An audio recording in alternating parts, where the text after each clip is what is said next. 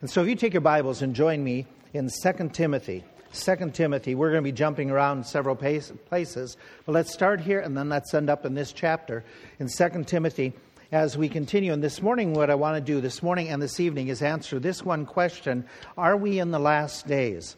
There's a phrase that shows up in the Bible frequently, phrases. Some of the phrase like last days or that idea last time shows up some 50 times in the Scriptures.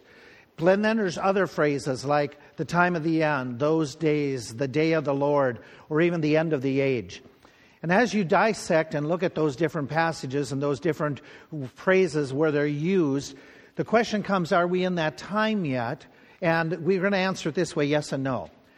Most of where those phrases show up are giving future events. Future events we'll discuss in our study, but most of them are talking about in the last days there's a resurrection. The last days there's a tribulation period. For those of you unfamiliar, it's the last 7 years before Jesus comes back, the worst time in all of human history.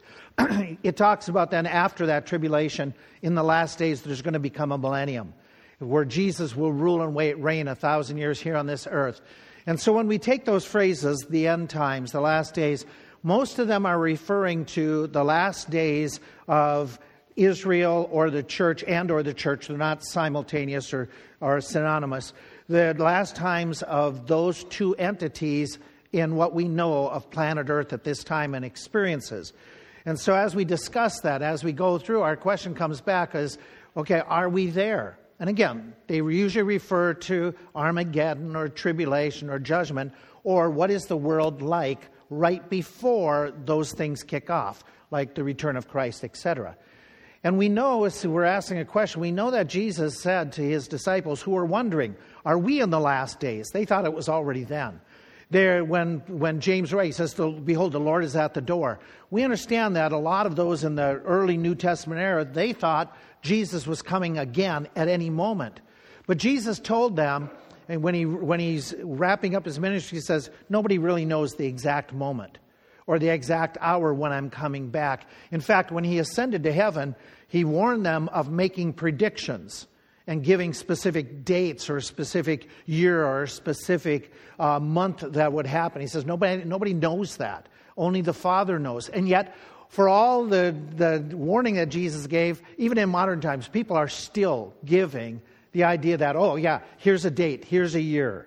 I mean, just recently, one of the most recent, Harold Camping, whose Family Radio, did it again, gave another date.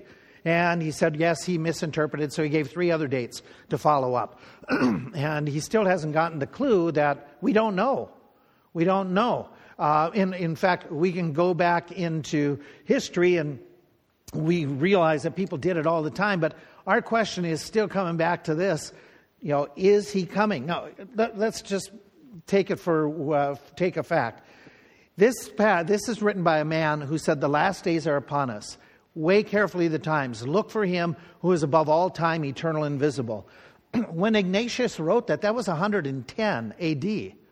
He thought it was going to happen in his time. Hippolytus, another church leader, he wrote that Christ has got to come back by the year 500.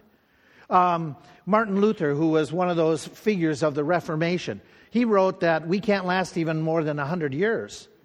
Christopher Columbus wrote a book on prophecies, and he even gave the year. He said that the world's got to end in 155 years, and he said it was 1656. You and I know it didn't happen. Yes? Would you agree with that? Okay. So we know that people make these predictions, and the Word of God said you shouldn't be doing that. But this much we do know. We are closer to the latter days than anybody ever before. That is almost a duh statement, okay? But when we look at scriptures, just how close are we? Okay, people thought they were living in those days back when Paul wrote, or when Martin Luther wrote, or Columbus wrote. They thought it was then. Can we say with any kind of greater certainty that we are in those last days of the church, the last days before Christ comes back?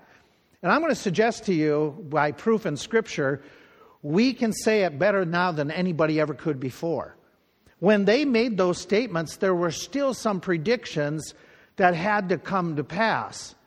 We have seen in recent time, in this generation, in this period of time, like never before, some of those indicators being fulfilled like never before in history.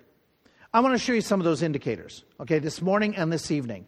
I want to start with that idea that this isn't giving you a specific day or time. It's like driving down the turnpike and you see a sign, Lebanon, and it's coming up. You know it's soon. So our road signs this morning are last days ahead. Exactly the exact moment, I don't know. The exact year, I don't know. The exact date, I don't know, and neither do you or anybody else. Jesus said nobody knows. But are we in that time period? Yeah. Join me first of all in this passage. We're in 2 Timothy chapter 3. Okay, I'm going to read, and I'm also going to put up another translation, other version, so that if you don't have a Bible in your lap, you can follow, or you can see some of the wording is a little bit different. That might give some definition to some of the description. This know also that in the last days perilous times shall come.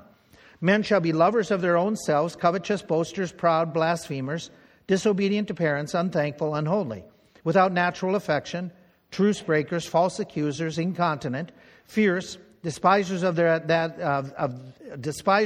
those that are good, traitors, heady, high-minded, lovers of pleasure more than lovers of God, having a form of godliness but denying the power thereof. From such turn away. The phrase that in the last days. Okay, and so we look at this and we say, okay, he's talking about children being disobedient. We understand. And you and I, we know there's always been a tendency for children to disobey because of the sin nature. There's always been some things happening. Like this writer, the children now love luxury. They have bad manners. They have a contempt for authority. They show disrespect for elders. They love to chatter in place of exercise. Children are tyrants, not the servants in the household. They no longer rise when elders enter the room. They contradict. They chatter before company. They gobble up the dainties. They cross their legs. In that culture, that must have been bad. Okay, so they cross their legs and they tyrannize their teachers. Do you know when this was written?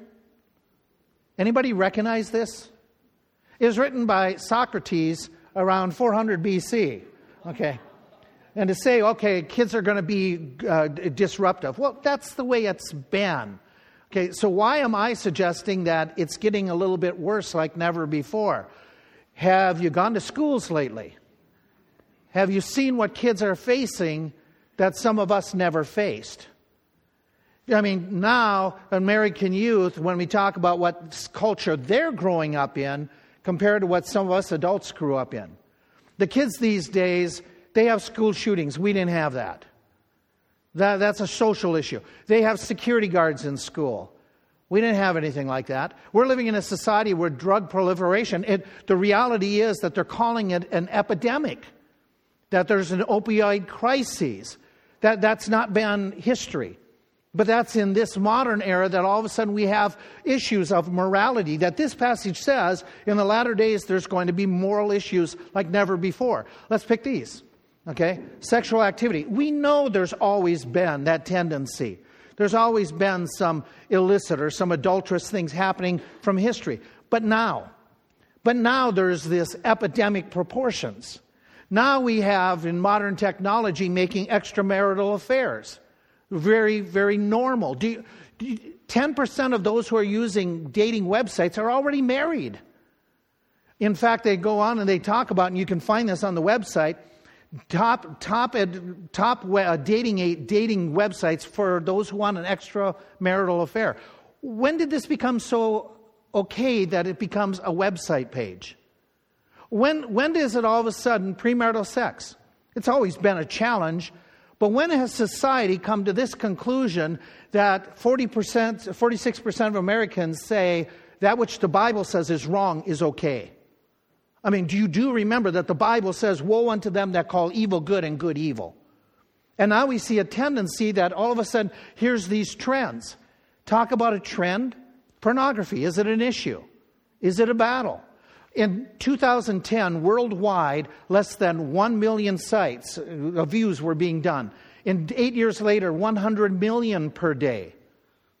In the Gallup poll, 46% say that watching porn is morally acceptable. And when we talk about being scared, 1 in 10 teens think it's bad. That means the other 9 think it's okay. Is it a scary environment? Are we getting more decadent? What about abortions? Worldwide, there is one every 96 seconds. Several children have died since we started this service, a number of them. In the United States, since it was legalized, and I'm talking only the legalized, 62.4 million abortions estimated. Do you know what that compares to? That is taking Maine, New Hampshire, Vermont, Connecticut, Massachusetts, Rhode Island, New York, Pennsylvania, New Jersey, Delaware, Maryland, and West Virginia and wiping them out. Are we living in a decadent age like never before? Let me give this. Is abortion right or wrong? Okay, let's do the poll. Should abortion be legal in all or most cases? 61% of our fellow Americans say yes. Of that, there is a group who are called evangelical Christians. That means they claim to be born again. They claim to be following the Bible. They claim to be individuals like you. You would be classified as an evangelical Protestant. Should abortion be legalized? 23% of our fellow brothers and sisters say yes. That ought to scare us, that what we're living in. We go a step further, where we say, do you believe homosexuality is sin? In America, the Americans that responded, 44% said yes. Of the evangelical Protestants, the Christian community, the born-again community, is it wrong? Is it sin? 14% said no. And then they followed up with this. Would you have anything to do or visit a church that calls homosexuality sin? The number of Americans who said they would have nothing to do with the church that calls it, and goes back, you're calling good evil and evil good. Over a third of Americans are against churches that call homosexuality sin. Are we living in an age when evil is called good and good is called evil? Okay, is there a trend towards that? Now, I understand, and I understand that the society has a downward path. I understand that, and I know that there's been tendencies towards this all along. But that's just one of those road markers that said, hey, when you see these road markers, and I have a total of 11 or 12 that I'm sharing with you today. This is just one. Let me give you another one, that when they start lining up, it is scary. Let's do this. Let's go to 1 Timothy. Let's go back a book. Let's go to 1 Timothy chapter 4. In 1 Timothy chapter 4, just back to your left, keep your finger in 2 Timothy 3, we're going to come back. In 1 Timothy chapter 4, he uses the phrase, the last times. And you can follow along here or in your Bible. Now the Spirit expressly says this, in the latter times, some shall depart from the faith, giving heed to seducing spirits, doctrines of devils. In other words, he's talking about Satan getting involved in Christendom, in Christianity, and giving false doctrines. And he gives some of the examples of those false doctrines. Speaking lies and hypocrisy, having their conscience seared, forbidding to marry, commanding to abstain from meats, which God hath created to be received with thanksgiving of them which believe and know the truth. For every creature of God is good and nothing to be refused, etc., etc. Okay, so this fits right with another passage. In 2 Thessalonians, he's describing Antichrist and when he's going to be revealed. And he gives road markers when Antichrist is going to be revealed. And he says right before Antichrist is revealed, that day, which is Antichrist revealing by signing a covenant, shall not come except there come an apostasy. An apostasy, and then the man of sin shall be revealed. So both these texts are talking about the latter days. One of the great signs is a huge defection from the truth that Jesus taught. Now, I understand that in history, there's always been false teachers since Jesus Christ. You know that. Jesus warned of false teachers. We understand that in the very early years of Christianity, there was a movement within churches and preachers that shifted away from the Bible being the authority, that shifted away from salvation by grace, and then they started teaching you can get saved by being baptized, and then they started saying a doctrine of sacerdotalism. Preachers are better than people, and they're more holy than the normal people in the pew. Then they started taking away the idea of independent churches, and they centralized So that by the year 323, there was a centralized organization and church that ruled and took away even telling people they can't read their Bibles. And they shouldn't follow their Bibles. And they chained the Bibles up and et cetera, et cetera. We know that there's been, within Christendom, there's been all of this happening. But we also know historically, that from that time when some people were leaving the truth, even in the early years, that Jesus predicted that he would build his true church and the gates of hell would not prevail against it. Which means that even while there was this growth of churches organizing and drifting away from the authority of the Word of God and letting some people and councils take authority and works being what saves rather than Jesus Christ, and then starting to put in other things and other mediators and things like that, there was always a true element. There was always a Bible-believing group who they were through history persecuted, but they were faithful to the Word of God. They preached, you must be born again. The Bible is the sole authority. Jesus is the way to heaven through the blood of Jesus Christ. And those people, we know who they were. We can read in history and we find about some of those who were the Donatists and the Huguenots and a variety of different groups that you read through history. That there was always this element of preaching, you must be born again. And they were there throughout history, otherwise Jesus was mistaken. So there was always a true church paralleled by some people who were defecting and giving false religion. Well, we look at that and we say, okay, Jesus is saying that those who were holding on to the truth through history, those who were the Donatists, the Huguenots, the Anabaptist movements, who were Bible, he's saying that there's going to be a defection amongst them at some time in the future. These other groups have already defected early on. But there's going to be a great defection amongst those who would call themselves in modern days evangelicals, born-again people. And so we start looking and saying, are we in that time? That even those who claim to be Bible believers and followers and promote the Bible, is there a shift now? And so we go back and say, okay, what's happening in America? Let's deal with, he says, a shifting away from the faith. Let's just look at the very simplest truths about the faith. We know that different churches operate in different, they can choose to do what they want in their services. But the faith is, we believe the Bible. We believe God. We believe Jesus is the Son of God. We believe that salvation is by grace through Jesus Christ. We believe that the Bible is the authority. Those are the basic, very simple ideas. What's happening in America? This is 220. It's pretty recent. Those who agree God is all-powerful, all-knowing, perfect, just creator of the universe, who still rules the world today. Well, we go back a few years and 73% of our nation's people said, I agree with that. Just recently, only 51% believe that anymore. Then the question was asked, by this survey, is Jesus God? 52% said Jesus is not God, but he was a good teacher. That's a huge defection from the Bible, is it not? Where he writes in 1 John that if you do not believe that Jesus Christ is Lord and come in the flesh, you have defected and you go out from amongst us because you were not of us. And he's warning. So 52% of Americans say Jesus is not God. That's not the one that shocked me. They asked those who are claimed to be evangelical, born-again Bible believers, they claimed. And of those who claim to be born-again Bible believers, 30% said that they don't believe Jesus is God. How can you not believe Jesus is God and be born again? How can you claim to believe the Bible and not believe Jesus is God? So we go a little bit further.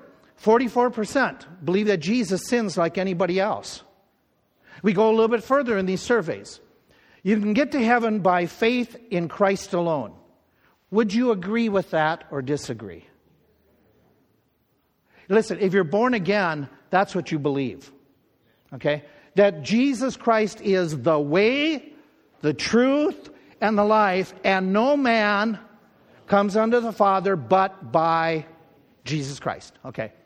That if you shall call upon the name of the Lord, not your preacher, your church, your baptism. If you call upon the name of the Lord, you shall be saved. So do you believe that you get to heaven by faith and faith in Christ alone? Well, they asked the survey and 30% of the people responded. That doesn't shock me, that 30% of Americans, because a lot of people are saying it's me, it's Jesus plus me. Jesus plus my baptism. Jesus plus my going to church. Jesus plus my giving money. Jesus plus my good looks. That leaves a lot of us out. Okay, Jesus plus whatever. Okay, and then they asked this question, okay, you can get to heaven, they said, how many agree with this? You can get to heaven by a combination of Jesus plus those other things. And when they asked that question, again, the majority of Americans would say that's where they're at because they're not evangelical, born again. But 52% of those who claim to be born again no longer think it's by faith and faith alone. Half of those in America who say that we hold to the Bible and the Bible only as our faith and practice, we believe you can get to heaven by faith and good works. My friends, this is phenomenal. This is amazing. What will it be like in the next generation when people aren't putting their faith in Christ alone? To me, this just smacks of there's a great defection happening, even amongst Bible-believing churches. And it all starts, we know this, it all starts with seminaries. That they're training preachers to doubt the Bible, to doubt the miraculous, and they start teaching that, and they start corrupting it, and we can see it. We can see that people don't pick churches based on doctrinal truth. People pick churches based on what makes me feel good. If it's a short sermon, that always surprises me that you even come, okay, because of that one.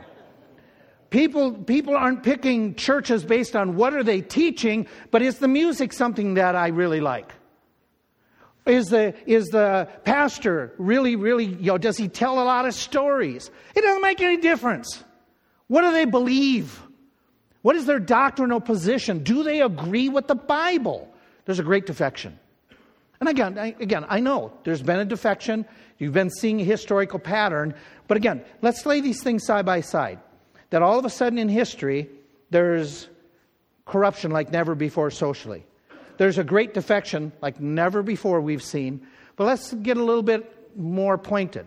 Let's go to 2 Peter. Let's go to 2 Peter. And let's lay another road sign right there. In 2 Peter chapter 3, he is writing, and he says in verse 3, knowing this first, that there shall come in the last days scoffers, walking after their own lusts. So now we got mockers. And why are they mocking? Here in verse 4. They are saying, where is this promise of his coming? For since the fathers fell asleep, all things continue as they were from the very beginning of the creation. For this they willingly are ignorant of, that by the word of God the heavens were of old, and the earth standing out of the water and in the water.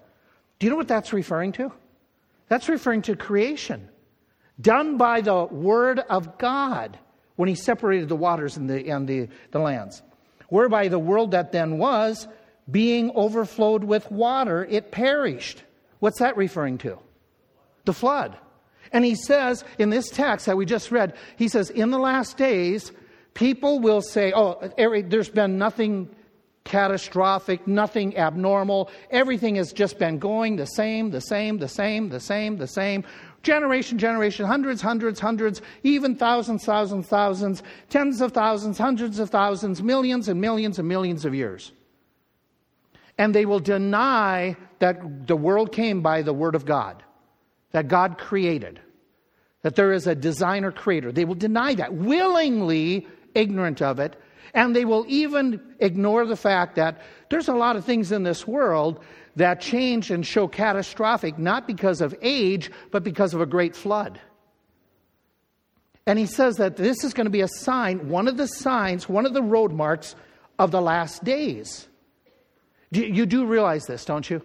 There is a whole teaching in science, is uniformitarianism. It's the basic idea that Earth's geological processes indicate that whatever's happening today has always happened, and everything's continuing even since the very beginning in a very, very slow-paced system. And therefore, everything is really, really old. God didn't get involved with it. There was no flood, and everything's just kind of evolving. We call this teaching that is now promoted as truth in America and around the world, we call it what? Evolution. He has stated in this passage that when there's this teaching that is accepted and popularized, mark it down, you're in the last days. You're in the final phases of the church age and what's going to be happening. And you and I, we know this. You don't go to a museum and say and read anywhere in a museum that it says the theory of evolution says. You don't read that. You only read evolution teaches us. And even though it has been multiple times, there have been flaws and holes showing in evolution, even though it's there, people are willingly ignorant. People don't even stop to think when God created the world, He created the world with age. We know that's true. You do know that's true, yes? Okay.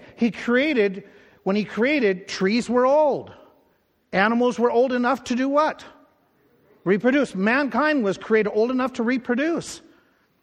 So the age isn't the issue. It's where did it come from? And they are willingly ignorant to acknowledge God is the creator. Because if you say, God is my creator, I have to give an account to Him. Now, one of the signs of the times. Now, isn't it interesting? So we start looking at these signs of the times and laying them side by side. And even though people have for years thought, oh, we're in, kids are bad, we're in, morality issues. And even though we've got some defection from the truth, hey, wait a minute. Let's lay these signs down and let's remind ourselves, by the way, before I go any further, when did evolution become widespread accepted? 1,000 years ago? Only in the last century, the last 150 years. It's modern. It is in this time period. And then we have this. We have Daniel chapter 12. Daniel 12, he's writing prophecy, and God says to Daniel, shut up the words, seal the book. You're not ready to study the end times yet. There's still more to come. But he says, in the end times, many shall run to and fro, and knowledge shall be increased. What's he meaning? He's saying that in the end, in those latter days, there's going to be, and I'm going to use the term just for explanation, there's going to be an explosion of travel and an explosion of knowledge. You and I look and say, hey, yeah, in Bible days they were walking. And then they really advanced to wagons. Then all of a sudden, in the 1900s, we got cars. And now we've got cars. Communication, handwrite, send it via somebody who could carry it for the weeks and the months in letters. And then we thought we were really advanced when Pony Express came along. That was phenomenal in America. And then, all of a sudden, wow, they've got, the Morse code thing.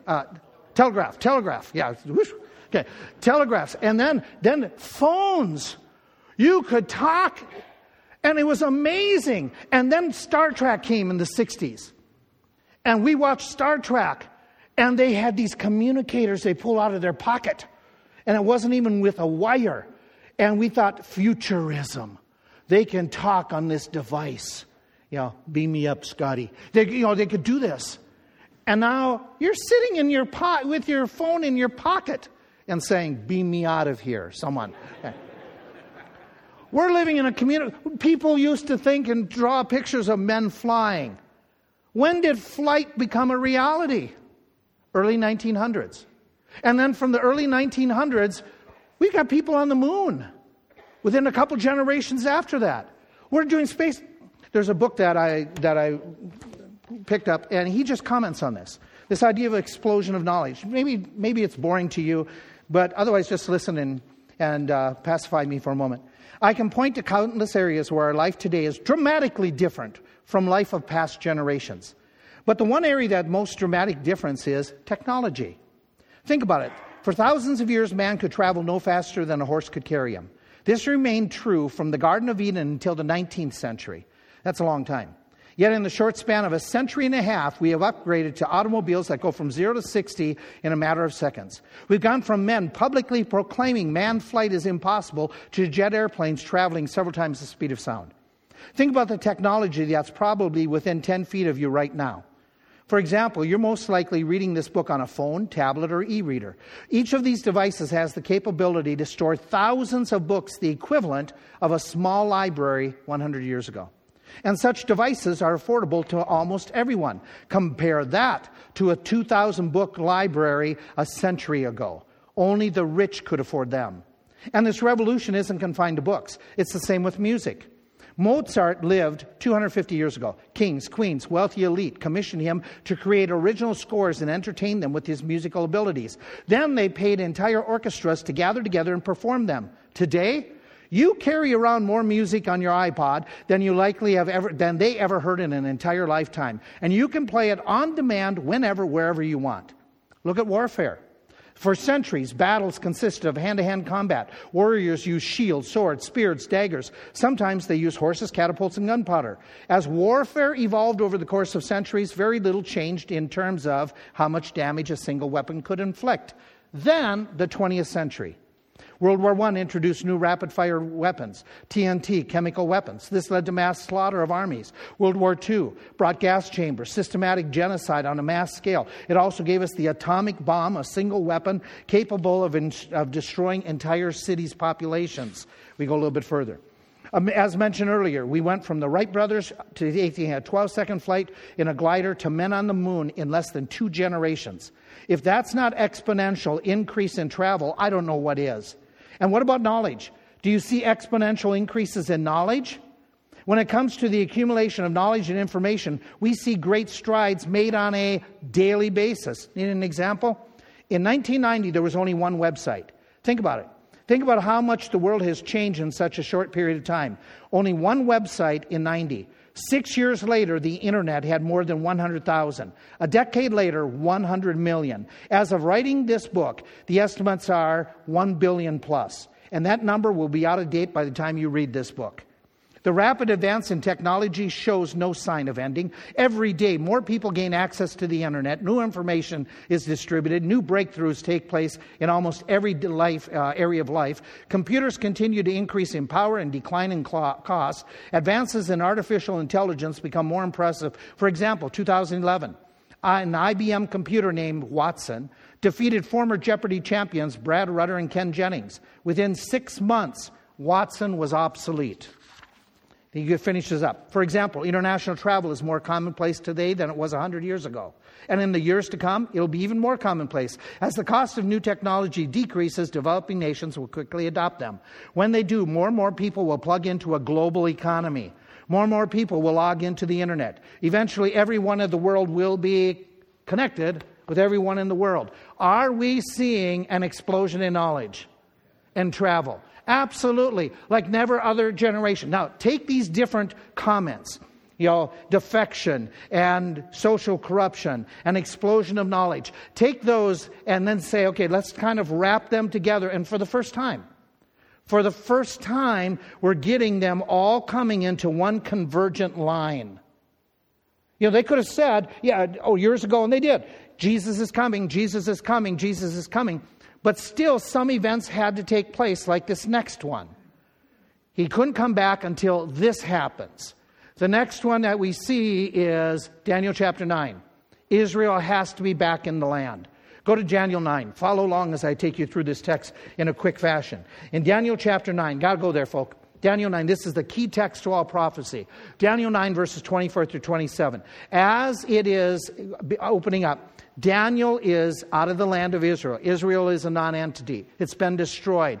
The temple has been destroyed. They have been out of the land for 69 years. He's reading the book of Jeremiah.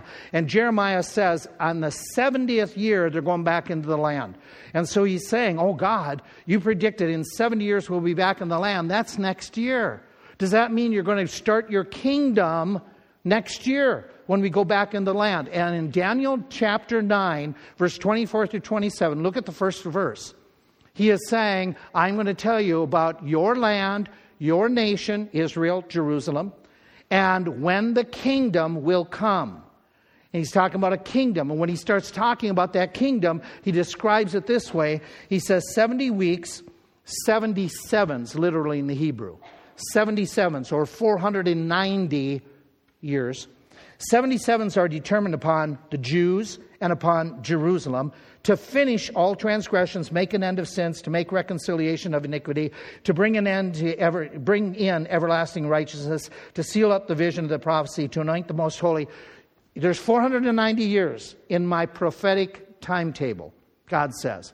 And at the end of that 490 years, the kingdom of Jesus Christ will come to this earth. And so he's going to give him some indications of how this unfolds. And basically he's going to give him a countdown of the 490 years. And he says it to verse 25, when he says, "Know therefore and understand from the going forth of the commandment to restore and rebuild Jerusalem to the Messiah." So he says, whenever this allowance by the Persian king, when he starts allowing you to enter into the land, it's going to be a period of time. You're going to be allowed to go back, and the Jews were. We know historically that the decree came in 535, they could go back and they could start rebuilding. Okay, the first decree, there was a couple of them. And he says, okay, they could start going back. He says, that's going to be followed by 7 sevens or 49 years. And on top of that, another 62 sevens or another 434 years. And there's nothing in between. They're just back to back.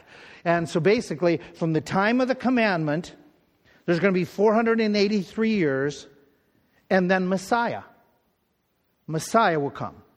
Okay? And so he says Messiah is going to show up, and basically he just says until Messiah. So Messiah shows up, and sometime after Messiah shows up, Messiah will be cut off.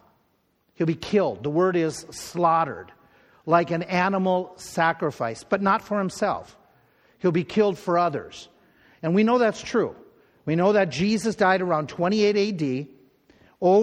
There was that period of time predicted, those 483 years. After that, Jesus came, Jesus died, and something else will happen. Okay? And Jesus died not for himself. He predicts then after that, without giving a time frame, he says after that there's going to become a people, a group of people of a prince other than Messiah. We understand it's Antichrist. They're going to come, and those people will destroy the city and the sanctuary, Jerusalem and the temple. Fulfillment, it happened 70 AD. Jesus even said to the disciples, you're going to see this abomination, everything be fulfilled and all that problems. And he said that you will see one day in your lifetime, you're going to see the city of Jerusalem destroyed, the temple destroyed, and you'll weep and cry over it.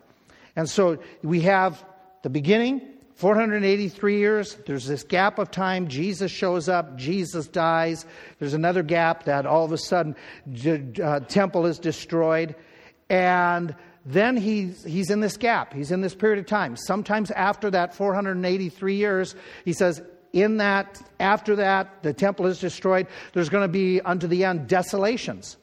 Desolations upon your people. In other words, the Jews will be persecuted. They will be assaulted. They will be devastated. Well, we know that's true. We know that ever since they were put out of their land, they went under Spanish persecution, Russian persecution, German persecution. They were persecuted even by Great Britain and the United States at times. We know that. That was fulfilled. And then there's this gap, and he says then, okay, at the end, okay, the beginning of that final 7 years, it's going to start this. Eventually the prince, that other ruler, shall confirm a covenant with many of the Jews for the final 7 years.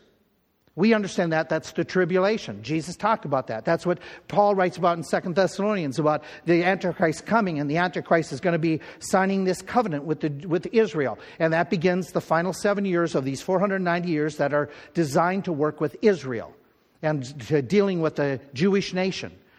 And we know we're living in a gap of time that he is working with the church, not Israel. But one day he's going to come and he's going to start working with Israel. And so for that to happen, for this treaty to be signed, to start those final 7 years, Israel has to be a nation. You don't sign treaties if you're not a nation. Israel was out of the land from 70 AD until, okay, 47, 48. I put 47 by mistake, okay, compared to some of you. Okay, they were a non-entity. They only got back into the land. In other words, until they get back into the land, We weren't in the last days weren't going to happen. Okay, there was predictions, but we've got to see this thing fulfilled. They had to get back in the land. They had to become an entity that would all of a sudden regather the Jews in one spot. And you think about this. For 1900 years, there was no Israel. For 1900 years, they were scattered. They were not a nation. In our recent history, it finally happened. And think about it. Think about it a little bit further. What other nation in history, what other group of people were taken out of their homeland for hundreds and hundreds and hundreds and hundreds of years, kept their identity, and end up back in that same homeland where they were originally, same name, same type of system? None. Israel is unique in all of history because Israel is the chosen people of God. And so what happens in all this prophecy? That God says, there they are. This miracle of 1948 had to happen. That they get back in the land. Oh, by the way, can I add to this? I'll show you tonight. Not only do they have to be back in the land, but they have to be controlling Jerusalem. According to prophecy. For what happens, I'll share it more and just let me say it. According to prophecy, they've got to be back and in control of Jerusalem for things to happen with Antichrist in the first 3.5 years. When did they get control of Jerusalem? Not 1948. 1967 was the first time in all of that history that the Jews occupied Jerusalem. Now you put this all together and say, wait a minute, we've got this indication of an explosion of knowledge that is very unique to our recent generation. We've got Israel back in the land, very unique to our generation. We have this idea that all of a sudden there's going to be this teaching of denying God as creator, evolutionism, very unique to our generations recently. We've got this defection from the truth happening. It's happened, but wow, is it happening now? We've got this idea of moral decline. It's always happened, but boy, is it happening now, where evil is called good and good is called evil. You put these all together, along with the other 6 thoughts of predictions I'll give you this evening. You put it all together, and what's the conclusion? We are in the last days. We are approaching. Do I know when it's going to stop? No. Do I know when Jesus is coming back? No. We don't know the exact year. We don't know the exact hour. We don't know the exact day. But we do know it's got to be soon. It's got to be really soon. Like never before in history has this convergence of these predictions taken place that make common sense. Never before. And so Paul is writing as he's bringing this, saying to Timothy, there's going to be this corruption. And then in the middle of chapter 3 of 2 Timothy, he says there's going to be these false teachers. But then he shifts in the middle of 2 Timothy 3. Go back there with me. In the middle, he shifts and says, Timothy, what should you do? What should you do as an individual in light of seeing this happening? And Paul is writing from this perspective. Paul's life is about to end. He says later on in the chapter that he's ready to be poured out. He's ready to give his life as a sacrifice. This is his swan song. This is his final email that he's sending to people. And he's saying basically, his last will and testament, I'm going to die any moment now, and I'm going to meet Jesus Christ. Timothy, I don't know how long you have, but you need to be ready to meet your Maker. You need to get ready. And like I had to get ready, you have to get ready. My meeting him is going to be through death. Yours, I don't know how it's going to be. Well, we know now that it was through death for Timothy. But what about meeting the Lord? How do you prepare? You know how you get ready. You were going to come here this morning, so I assume you got ready. You did something instead of just roll out of the bed and show up. You're going to go to work. You're going to get ready. You're going to go to school. And some of you will get ready for the school. You were coming this morning, so we got ready for you. We showed up early, got things set, got things moved about, in between services, did a little bit more to get ready for you. So that what was planned, what you were anticipating, we could meet like this. So he's saying to Timothy, you're going to be meeting the Lord. And to us, the readers, you're going to be meeting the Lord. When you see these things happening, the Lord's meeting is coming soon. How do you get ready and stay ready? That's what the rest of this chapter is all about. Look what he says to him in this text. He's going to say, after talking about some of those comments and advice, he's going to say to him in verse 10, after he said about these teachers and false teachers, verse 8, verse 9, he says, but you. He starts with verse 10 this way. But you, Timothy, here's what you need to do. When you see all these false teachers and this whole declination within society and all that evil, but you need to do something. You have fully known my doctrine, manner of life, purpose, faith, long-suffering, charity, patience. I've gone through persecutions, afflictions, which came to me in Antioch, Iconium, Lystra, what persecutions I endured, and out of them all the Lord delivered me. Yea, and all that will live godly in Christ Jesus. They're going to suffer these things. But you, Timothy, in light of this, here's what you need to do. You need to pick a godly example of some saint, some mentor. You need to identify and remind yourselves they stayed faithful. They handled it. They went through persecutions and problems, and you can too. That's what he's telling them in this passage. He's talking like this gal, this Sarah Butcher, who is in Minnesota, Canada. She ran one of those dog sled races. She won it 2 years in a row. And it was a 12, 14-day race out in the cold, and you're in Minnesota at this time of the year where it's single digits and up into the southern Canada, and you're running this race. And they asked her, how is it that you continued going? How is it that you kept on running the race? When others and some of these wilderness burly guys, they were dropping off. And she made this comment, I just kept on reminding themselves, others have done it before me. If they could do it, so could I. How are we going to continue to serve the Lord in light of a culture that is becoming more decadent? Others have served the Lord in the face of death. Others have served the Lord in the face of persecution. Others have served the Lord in violent times. We can too.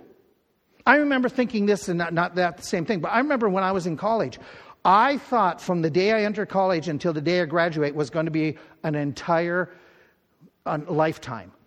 It was 4 years. But to me at that moment in my life, 4 years seemed like forever. So the first year wasn't bad because I was getting to know college life. The second and third year were the most horrible. They were most difficult. Every day went at snail's pace. I can't wait until I can get out of college. I can't wait until I get my degree. How is it that I'm going to keep on, keeping on through my sophomore year and my junior year? Senior year wasn't bad because now I saw the light at the end of the tunnel. But I remember walking across campus multiple times saying to myself, my pastor did it. He was able to go through this. My so-and-so, this friend of mine, they were able to handle college life. They survived. I will too. So I finally survived. I graduated. And what did I do the next fall? I went back to school again. Okay, for seminary. And what did I do during seminary? My pastor did it. My brother did it. The professors, they were able to survive. How are you going to continue living under COVID pressure, under changes in our society? We look back at other godly people. They were able to be godly, so can you. So Timothy, don't quit. Don't give in to the culture. And then he gives them something else. Says, not only that, stay in the scriptures. Look at verse 13, where he makes comment. Evil men and seducers will wax worse and worse, deceiving and being deceived. There's your defection. But you, verse 14, but you continue in the things that you have learned and have been assured of, knowing of them, that you learned them, and that from a child you have known them. Wait a minute. Where did Timothy learn from a child Bible truth? Who taught him? Can't say parents. His mother and grandmother. His dad was an unbeliever. But his mother and grandmother taught him truth. And it's saying, there's going to be all kinds of defection. But Timothy, you remember what you were taught at your mom and grandmom's knees. Because you remember that truth that is able to make you wise unto salvation through faith in Christ Jesus. All Scripture is given by inspiration of God, profitable for doctrine, reproof, correction, instruction, that you, the man of God, may be equipped, thoroughly equipped unto all good works. Don't go away from the Bible. Stick with the Bible. Even though there's a defection amongst even those who claim to be born again, don't you defect. Stay in the Word, read the Word, study the Word. Make sure the Bible is your guide. Get some help. Get some people teaching you. That's no problem. He had his mother and grandmother. But friend, don't defect from the truth. Stay in the Word of God. Give you a third thought, that he has here. Number 3, he makes this comment of sharing the word. I charge you, therefore, before I charge you. Okay, here we go. I charge you before the Lord Jesus Christ, who shall judge the quick and the dead at his appearing. Here's what you need to do. You need to preach the word, be in season, out of season, reprove, rebuke. Don't stop giving out the word of God. That same word of God that made a difference in your life will help other people to get born again. Don't hide it. Don't keep it. Share it. Give out the word of God. Get involved with the missions. Get involved with taking tracts. Get involved with Bible studies. Get others involved. Why? Keep on sharing the word. You're going to meet Christ. You're going to meet him one day. Remain faithful. You're going to meet him one day. You'll fill yourself with the word. Give out the word. And then he tells him one other thing that he needs to do here. He goes on, he says, hey, the time will come when they will not endure sound doctrine. They're going to be a time where they'll heap to themselves teachers that tickle their ears. They shall turn away from the truth and shall turn to fables. But you, verse 5, but you, he says, in all things, watch, be faithful, be diligent, endure afflictions, do the work of an evangelist, make full proof of your ministry. But you maintain a godly life. You continue to do what God has called you to do. If you are born again, God has called you to live for him. If you are born again, God has called you to use you, to serve him, to be a light in a darkened world. Keep at it. Keep at it. Nobody can undo a godly example before them. It is one of the most powerful witnesses is your life along with the Word of God. Just maintain that godliness. Don't let COVID discourage you. Don't let it just cause you to say, I quit, I give up, I see where the government's going, I see where society is going. Folk, we're on the winning side with Jesus Christ. He's coming soon. You want him to say, well done, thou good and faithful servant. Be faithful to Jesus. He's coming back. And all of this will be done. I wouldn't mind if he came back this evening. I don't know. Okay. If he chooses not to, we're going to pick up this study then. If he chooses to come back, we're going to pick up this study in heaven. Okay. We'll be with Jesus Christ. But here's the big question. Okay. The big question for you is, are you ready? Are you ready to meet the Lord? Do you know for sure that if Jesus did come back today, and he's coming back soon to take his bride away, would you be left behind? Or would you go to heaven? He says he's coming. All the convergences say it's really soon, like never before. It's really soon. Are you going? By the way, if you're left behind, you can turn out the lights. The rest of us are leaving. We're going to be with Christ. We want you to go with us.